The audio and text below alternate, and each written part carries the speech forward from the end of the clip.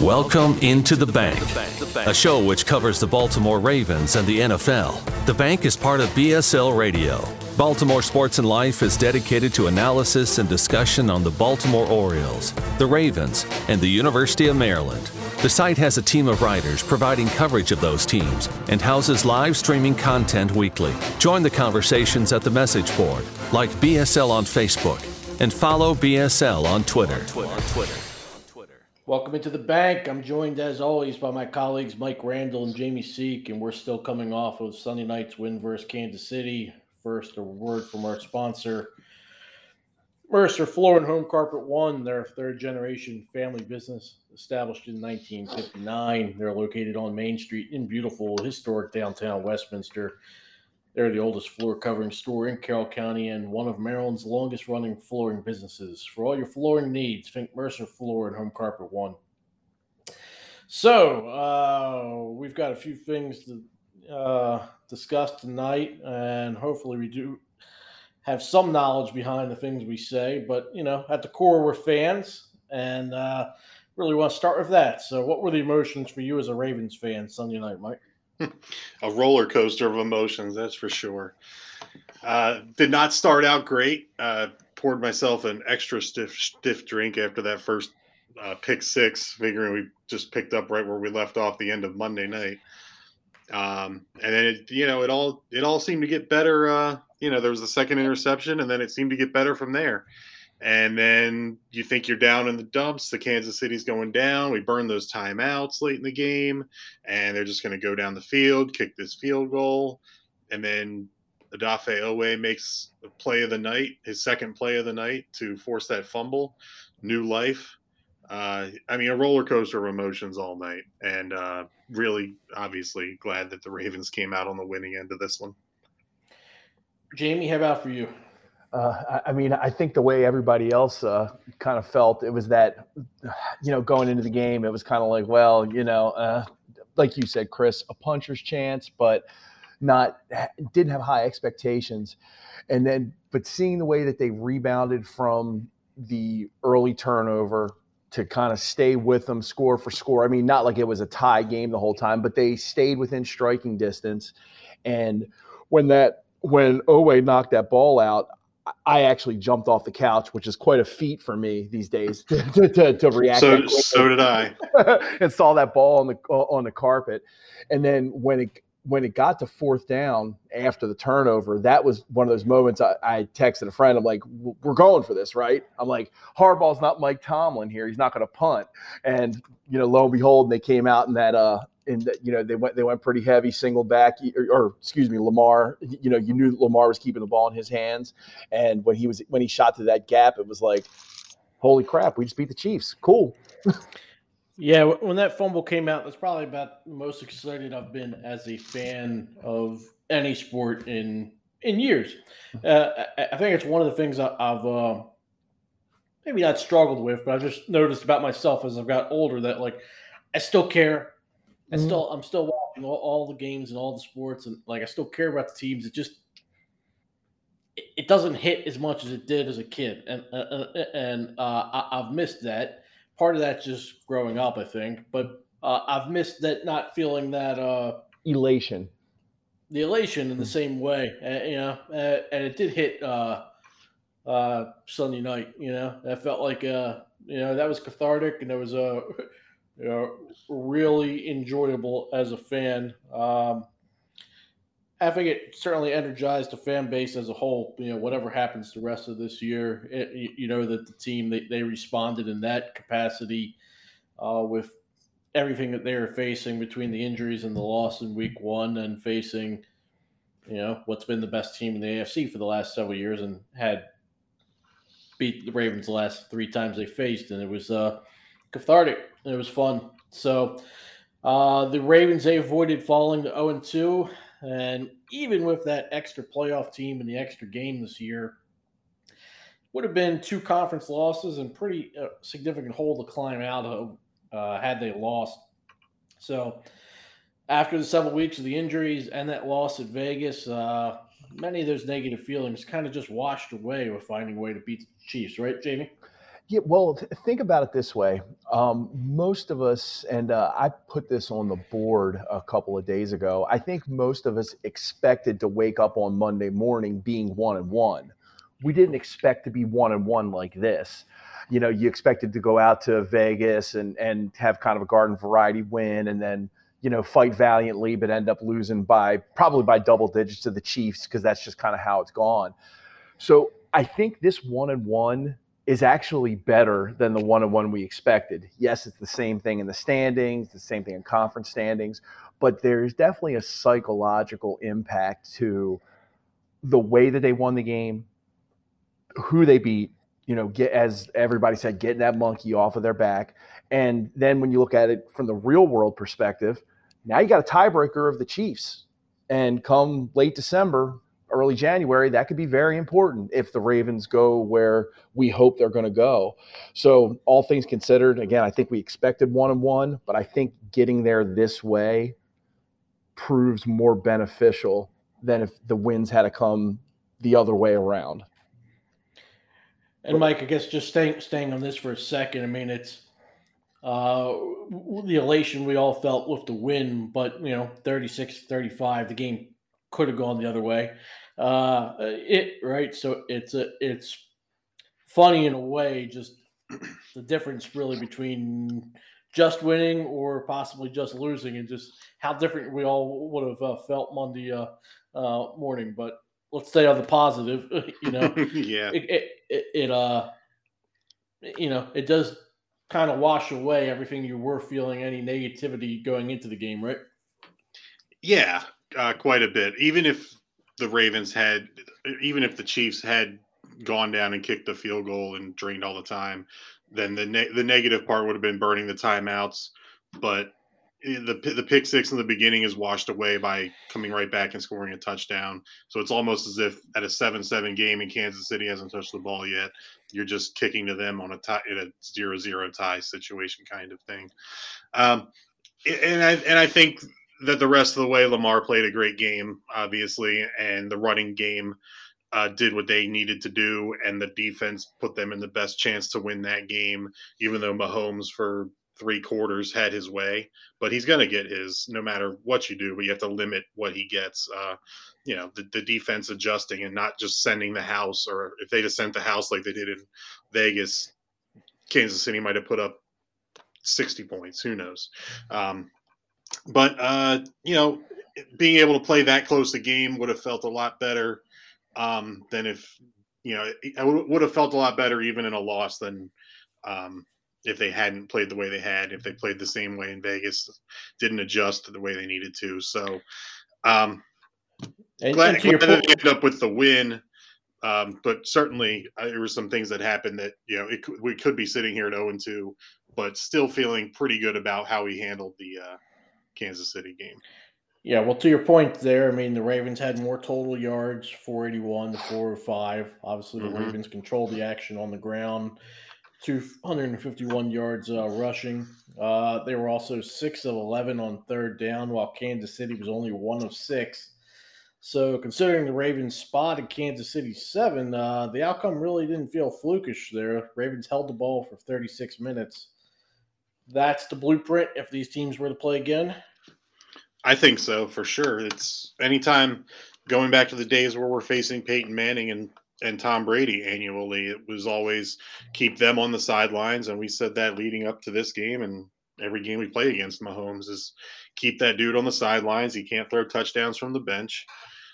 They limited the drives that they were able to give them. And looking back even last week to the Cleveland game against Kansas City, the first half of that game where Cleveland was winning 12-10 going into the half, Kansas City touched the ball 3 times. It was field goal, touchdown, and punt for Kansas City on 3 drives. And for Cleveland, it was touchdown, touchdown, touchdown. And they couldn't get anything going. They couldn't get in the final score there at the end of the half. But they led 22-10 going into halftime of that game. And then the second half of that game, Kansas City goes touchdown, field goal, touchdown, touchdown. So Kansas City's going to get theirs. You just have to limit how often they're on the field. And how do you do that? kind of like how the Ravens did in the fourth quarter, the drive that put them over the top, a 14-play drive eating off 8 minutes of the clock. And 14 of those plays, even though they were trailing, 14 of those plays were run plays. 11 were passes. There was a sack that got nullified with an illegal contact penalty by Matthew. But that's the way you do it. You eat up 8 minutes of clock, and you don't allow Kansas City to touch the ball more than absolutely necessary, and you just hope to outscore them in the process. Jamie, obviously, we've seen the Ravens rushing attack the last couple of years just be in a class by itself. The running back so went down camp, obviously well documented. We've talked about it plenty, and then the work in progress with introducing new running backs to the offense. Were you surprised at all? And again, including the fact that Stanley was out and Villanueva moved back to the left side, that the Ravens were as successful as they were running the ball against Kansas City, where Kansas City's defensive line was continuously pushed back and just really out of position. Well, if you think about how many different looks we threw at Kansas City this week, it was like Roman really dug deep as far as personnel grouping, formations. We saw 7 offensive linemen a couple of different times. We saw some of the pistol wishbone look formation. I mean, we saw guys pulling from both sides. It was like you didn't know who was going where. Villanueva looked it was a 180-degree difference when he moved back over to the left side. I think that was, I mean, I don't want to say it was shocking. It just, when you take a guy out of his natural position and try to grow in training camp, there's only so much you can get to. And they said some of the quotes in game. Villanueva said how difficult it was to switch to the right side. He obviously looked a lot more comfortable on the left side. And we know that the offensive line, even though, there's been some injury stuff again, it's not like we were putting a scrub at left tackle for Stanley.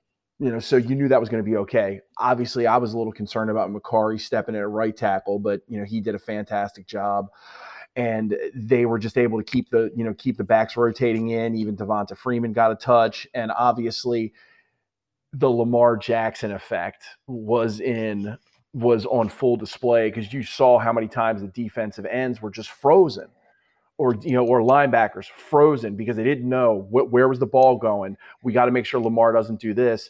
And if he gets a step when you get to the outside, he's gone. Like on that touch on the touchdown where he just stretched the ball across and broke the plane. He's probably the only guy in the league that can get the edge right there. And he's straw that stirs the drink. We talked last week about wanting to see adjustments on both sides of the ball. So both coordinators, in my opinion, deserve some credit. Jamie, you mentioned some of the jumbo sets we talked about wanting to see with offense and kind of max protection, and I thought they did a great job with that. And then on the other side with Wink, we wanted to see less blitzing and additional zone, and they were did that effectively. The few times they blitzed, Mahomes smoked them.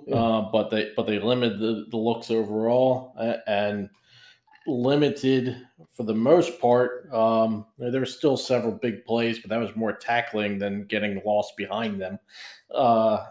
So I was pleased on that. But let's think about Harbaugh for a second. Obviously, wasn't pleased with some of the early usage of the timeouts in the second half. And of course, his asking Lamar, did he want to go it on 4th and 1? Obviously, that's overblown. But Harbaugh has to get some credit for having the guys available to him ready to play. That's my opinion. Jamie, what do you think? I mean, I think that's the biggest, probably Harbaugh's biggest attribute. And I've said this on several occasions. I wasn't a big Harbaugh fan at first. I thought he was a little bit too high school, rah-rah, a little corny, a little cheesy. And I think it took a while for him to win over the locker room early on, the Ray Lewis, Ed Reed locker room. But as he's grown as a coach and as, talent has filtered in throughout the locker room.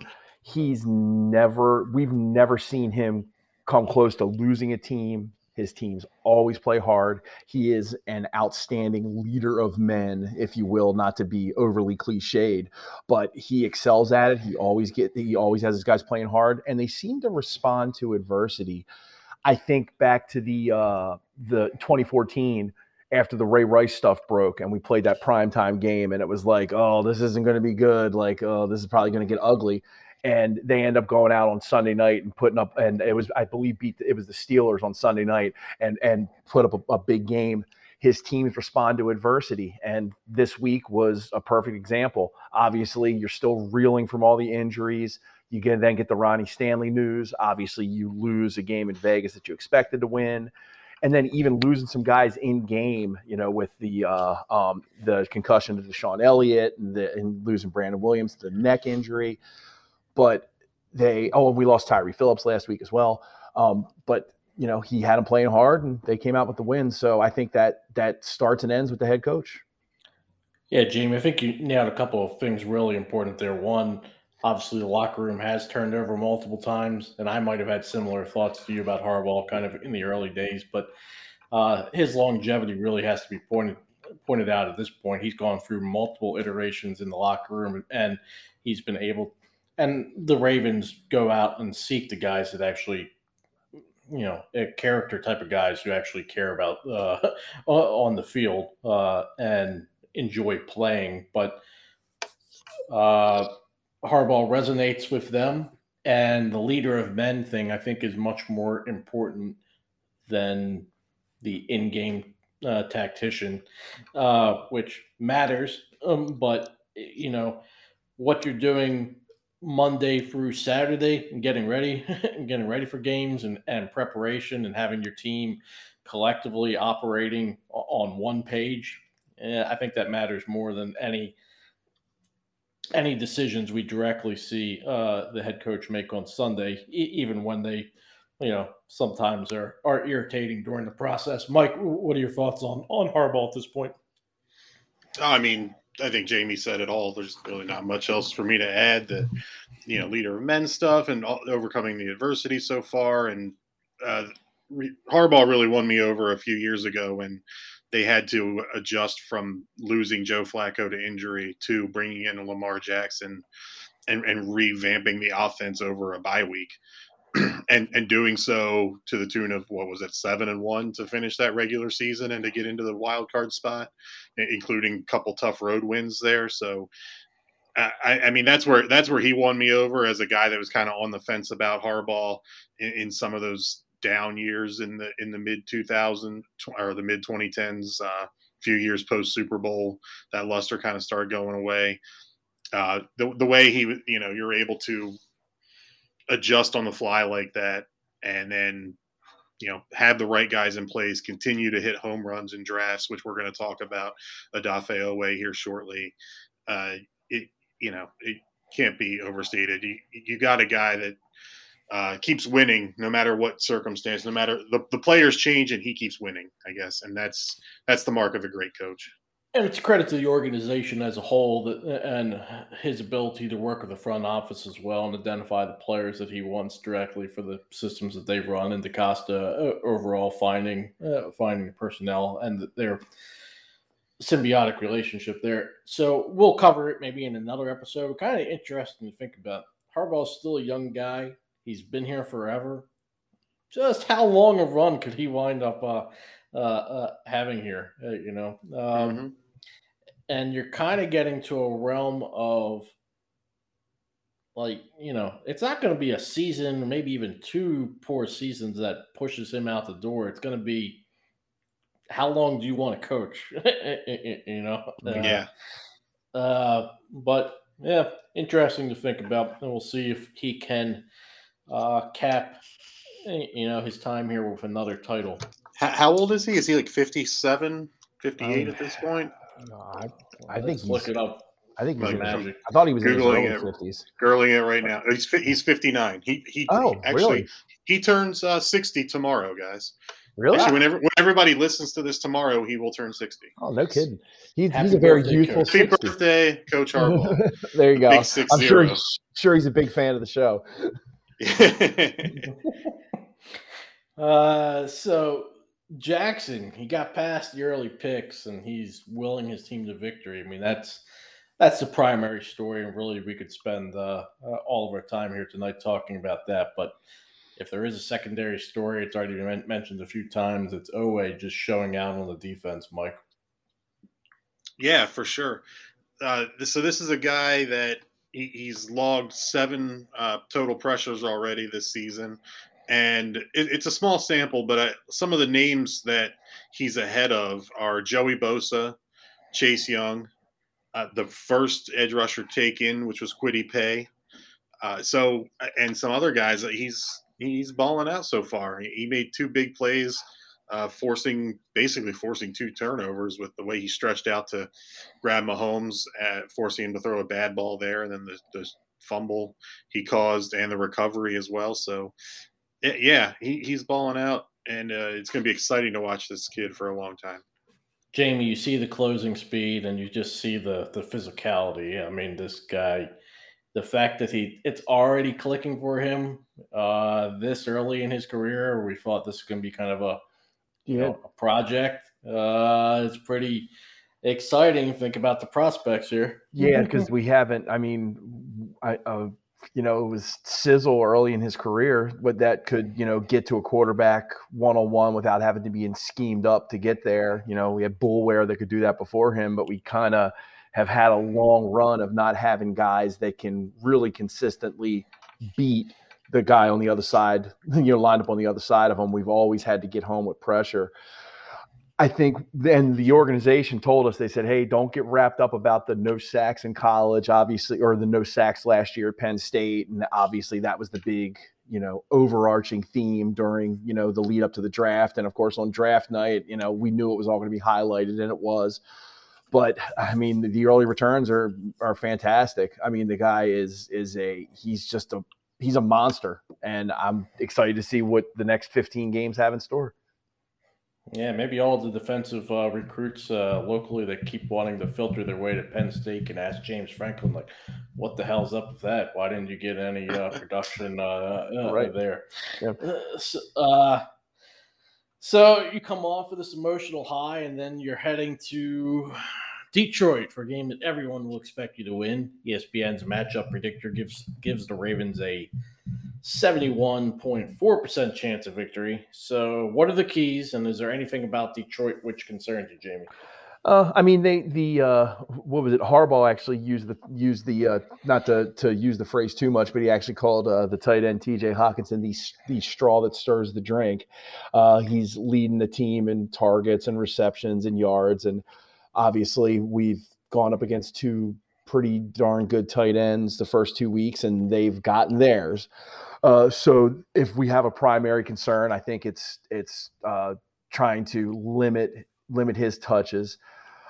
So Jimmy Smith practiced on a limited basis. Hopefully that bodes well. Maybe he'll finally make his way back to the lineup. And, the hope was that he was going to be a guy that could match up with tight ends. And then from a more macro perspective, anytime you're facing an 0-2 team and facing an 0-2 team at home, they're desperate. That can be a recipe for some, trepidation.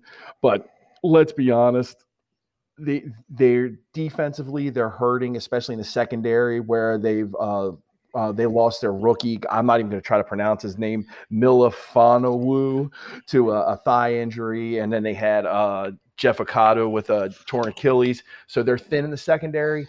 So there's an opportunity to attack there, and quite frankly, the Ravens are the better team on paper, as the matchup predictor bears out. So as long as you don't turn the football over. I'll say that again. I'll keep saying that every week, because we saw what turnovers got us into a hole, and getting turnovers back got us out of the hole. So take care of the football and try to limit Hawkinson's touches, and I think you'll be in good shape. Mike, is Goff going to light up the Ravens Sunday? I wouldn't say light up, but despite some of their shortcomings in the receivers room, the Lions and Goff have hit on some big plays this year in their 2 games so far. So Hawkinson's a part of that, and Quintez Cephas.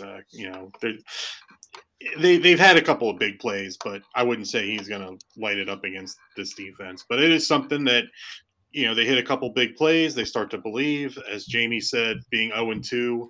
At some point you almost pull out all the stops. You got nothing to lose, or you look at a game like this as a must win to not go 0-3, and it's a big game for a team like the Lions playing a team like the Ravens. And I think they were leading the Packers at the half, I believe, on Monday night. So yeah, they played okay for a half. I think they'll play it for a little pride. Plus, it's the NFL, so best team, worst team. It's not huge disparity. So it's like what Jamie said: if you avoid the turnovers, I mean that's what evens things up, right? And it's cliche for a reason, but hey, if you're the superior team, go out there early, put your foot on their throat, and knock them out. Don't let them think they have a chance to win, especially when they're at home. So and I believe they're the worst defense in the league. So the Ravens, even if they're not clicking on all cylinders, should put up 30, 35, close to 40, and just no business giving up that kind of numbers on defense. Yeah, definitely want to see the defense. You want to see the defense put together a game and tackle a little bit better, just a little bit better. Tackle a little, just a hair better. At all. Let's stay on that for just 1 second. The tackling. So I heard, I think it was Jonathan Vilma, and he was on with Ryan Russillo. Russillo is on as a podcast on The Ringer. Vilma, formerly at ESPN, currently at Fox, longtime NFL player. And Vilma was talking about how the game is so much different than it was even 5 years ago at this point, just because of the total lack of hitting in training camp and with no vets playing. And he said basically you're looking at the first 3 weeks of the season being like really training camp level games. He was pointing out the tackling. So, also you have the additional snap counts of everybody, going from basically nothing to, go play a full game, and nobody's preparing to tackle. And I mean, for the Ravens, all those years for us, we're all around the same age, and we've seen so many Ravens teams. It's like, I particularly think about it with Ray. It's like, did he ever miss a tackle? I mean, he just made every tackle, and then you see Queen the other day. He missed a couple. He even got credited for a lot he didn't make. So that's right. But then in the secondary, I mean, I know Kelsey's obviously, he's right there as the best tight end in the league. But that one score Kelsey had, I mean, how many guys missed? Just flat missed. I mean, it was like, that was something to behold. So interesting to see if that's, is that hyperbole on Vilma's part, or is that kind of an actual thing? And do we see tangible improvement in the tackling in the next few weeks, or is that going to be a constant issue, not just with the Ravens, but maybe league wide? So I don't know if you guys have any thoughts there, but just I think that's why you see scoring up early in seasons, I think, because defenses struggle. Obviously, the rules, have changed so much and towards the offense with how you can tackle. And I think the nature of defenders has changed. If you think about like middle linebackers, like there aren't guys, Ray Lewis was considered small when he was drafted in 1996. Could you imagine a guy 6'1", 250 pounds as a small linebacker today? There's a lot of teams that are running out linebackers that are like Patrick Queen's size. So they're not going to tackle as well because you got a guy coming at you with a head of steam and you're a smaller guy. It's it's physics. And obviously, part of that is the change in the offenses, the rules, and the passing games, and having guys that have, a Queen a little bit lighter, where you can drop back maybe a little bit easier than Ray could. Not to compare Queen to, it's unfortunate for Queen that he's always going to be compared to, to the Hall of Famer directly there. Maybe we should be thinking about like CJ. Yeah. But beyond that, that was the other thing I was just thinking as you were talking there, Jamie. So 20 years ago, you also had the pad difference. Do you think that makes any difference in how guys play in terms of their willingness to go up and tackle? I mean, maybe it's some of the rule changes where the defense it's always against them. They're not sure, like, is this illegal this week, or am I allowed to touch anybody? Right. Well, think about playing football with your buddies in the backyard on a crisp fall day where you're in just a t-shirt and jeans. You might tackle one way, but when you're playing football in the snow and you got a heavy winter coat and gloves on, you're going to hit a little bit harder because you got more padding. So, yeah. If you ever see any of the old games, I mean, it certainly stands out. I mean, with all the additional shoulder pads and thigh pads and everything else.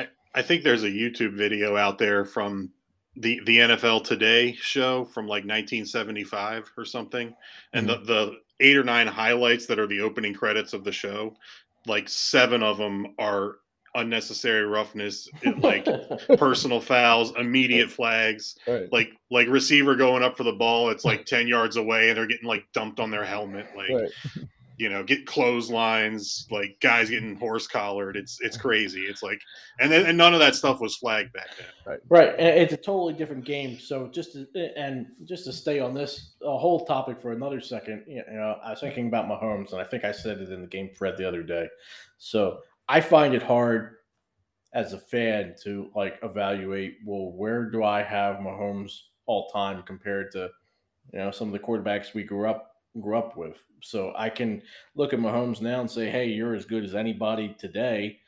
And I certainly believe in the talent, but when I'm comparing your numbers, I can't compare your numbers because the systems are so different and the rules are so different. So it feels like completely different games than like, early 90s or early 2000s or even, Yeah. The easiest thing to do is Mahomes is kind of head and shoulders above the rest of the league, with all due respect to guys like Aaron Rodgers and Lamar Jackson and those guys. He's kind of up there. And so who is head and shoulders above their peers in the 90s and in the 80s and in those different eras?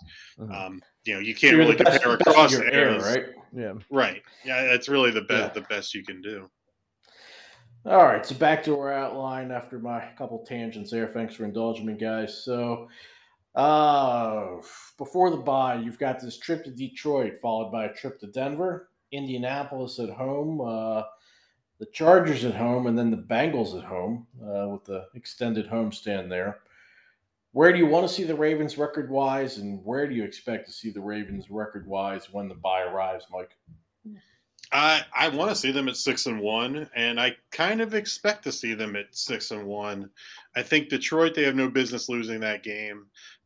Denver, I think the way we run our offense will benefit us up there. That we can wear them down with our running game in the thin air. Their defense will be sucking wind by the fourth quarter. Hopefully ours is not, because we're just eating up the clock and our defense is getting nice and rested all day. And then 3 home games. Indianapolis, not too worried about. That's a game you should win.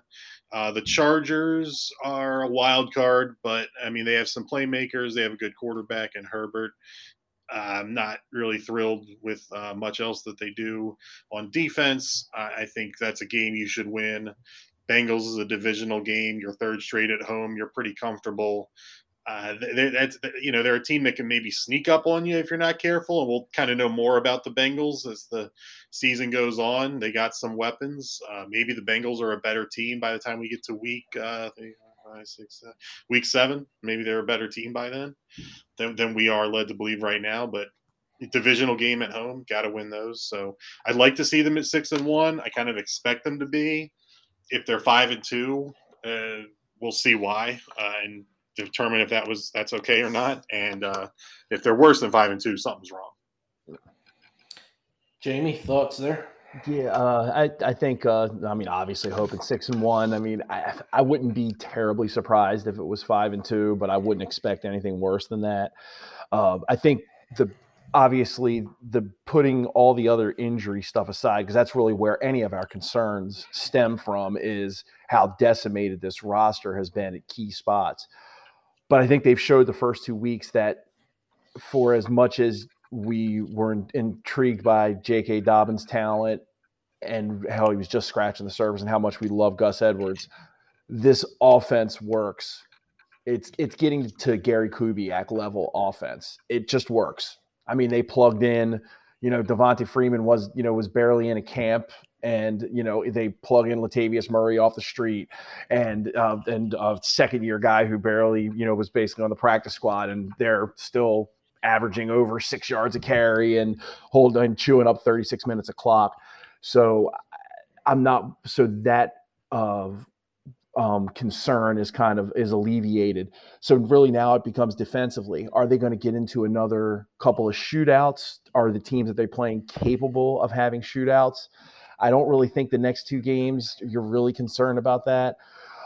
With the Bengals, it could be interesting by week 7, just because of what Mike alluded to about them having some weapons and about them, not afraid to put a lot on Joe Burrow as a young quarterback. And, potentially maybe you could fall into a trap there if you get into a shootout.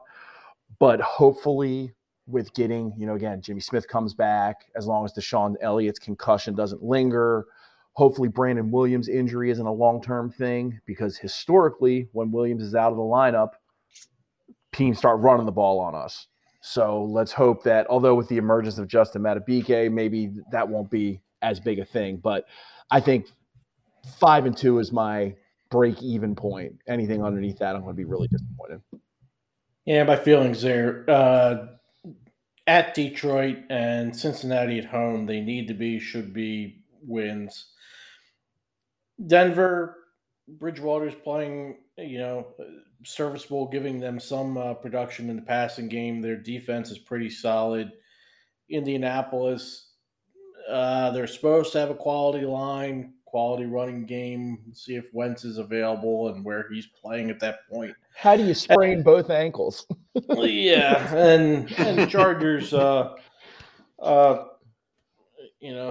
second year quarterback. He had the monster year coming out of Oregon, and he's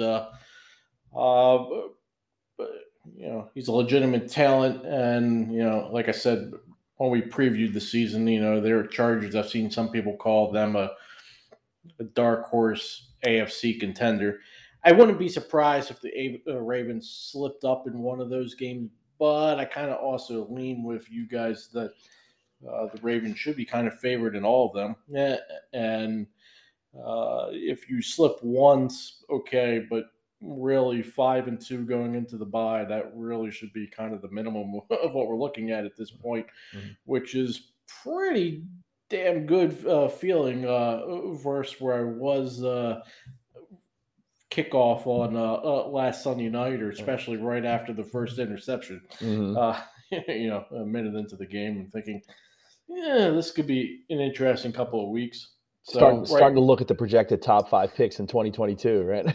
Yeah, and and instead you're thinking, hey, it could be 5-2, 6-1 heading into the bye and getting healthier. And as you mentioned earlier, Jamie, having that head-to-head versus Kansas City. So as you wrote in your article, what a difference a week makes, or a couple of quarters. So before we go, let's spotlight somebody, one offensive player, one defensive player we haven't mentioned tonight. And the spotlight can be positive or negative. And Jamie, you can go ahead and start. I'm gonna spotlight positive because I'm just a positive guy. Let's give it up for Hollywood Brown. He's caught 16 of his 20 targets so far, averaging over 15 yards of reception.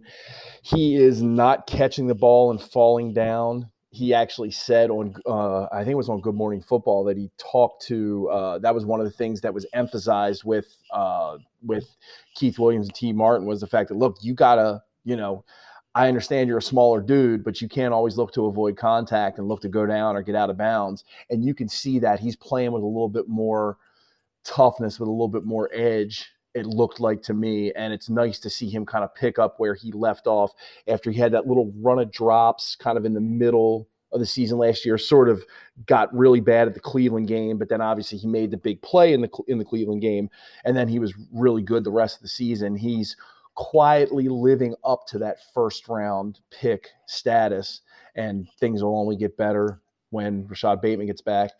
And on defense, just want to highlight Anthony Averett. We heard Wink talking about him, and you think it's lip service because obviously you're going to talk up the guy that's going to step in. The backup quarterback's always the most popular guy in town, et cetera, et cetera. But the play that he made to knock that ball away from Tyreek Hill on that 3rd and 9 in the fourth quarter there, that kind of in those 3 stops that we had, he was one-on-one, isolated. It was him on an island, and he was step for step and played it perfectly. That was one of the best coverage situations I think I've ever witnessed. It was remarkable, given the time of the game, the nature of who he was going against, et cetera, et cetera. It was good stuff. Mike, wrap us up tonight. Yeah, I'll stick with the positive as well. Let's start with the offense. Alejandro Villanueva, big round of applause for him for turning it around after week 1 when everybody was ready to run him out of town as damaged goods sent here from Pittsburgh. Really turned it around, switching over to the left side where he's more natural, used to playing at. 0 pressures allowed on Monday or on Sunday night, and I think that was a big point of emphasis that everybody's worried about is the guy can't block from the right side. In a game where you got to keep up with Patrick Mahomes, how's he going to block Lamar Jackson's blind side? And he did it perfectly. He played almost, about as perfect as you can. He allowed no pressures allowed in the whole game. So kudos to him, and we'll see how that shakes out. If that was just first week, not ready for the defense that they threw at him, kind of like as you alluded to, Chris, with Jonathan Vilma and his comments, like a lot of tackles got beat by edge rushers pretty badly in week 1, and things seem to normalize in week 2. So hopefully, even if he goes back to right tackle when Stanley's ready, he normalizes and things are good. On the defensive side of the ball, Justin Matabike blew up 2 plays in the backfield in a big way on Sunday night. He's a guy that got a lot of accolades, a lot of high praise during the training camp. Bradley Bozeman spoke highly of him, said he's probably the toughest guy he's ever had to block. He said that during training camp, and he's living up to it. He's been a force up front in the trenches, and that's where these games are often won, in the trenches. So hats off to both of those gentlemen. Good stuff from Jamie and Mike tonight. That's it for us in the bank. Come and join the game thread Sunday afternoon at the board. Follow along, as the Ravens should be just putting it to the lines. That should be fun. And if they're not, you can just lose your mind like the rest of us. So that's it. Take care. All the best.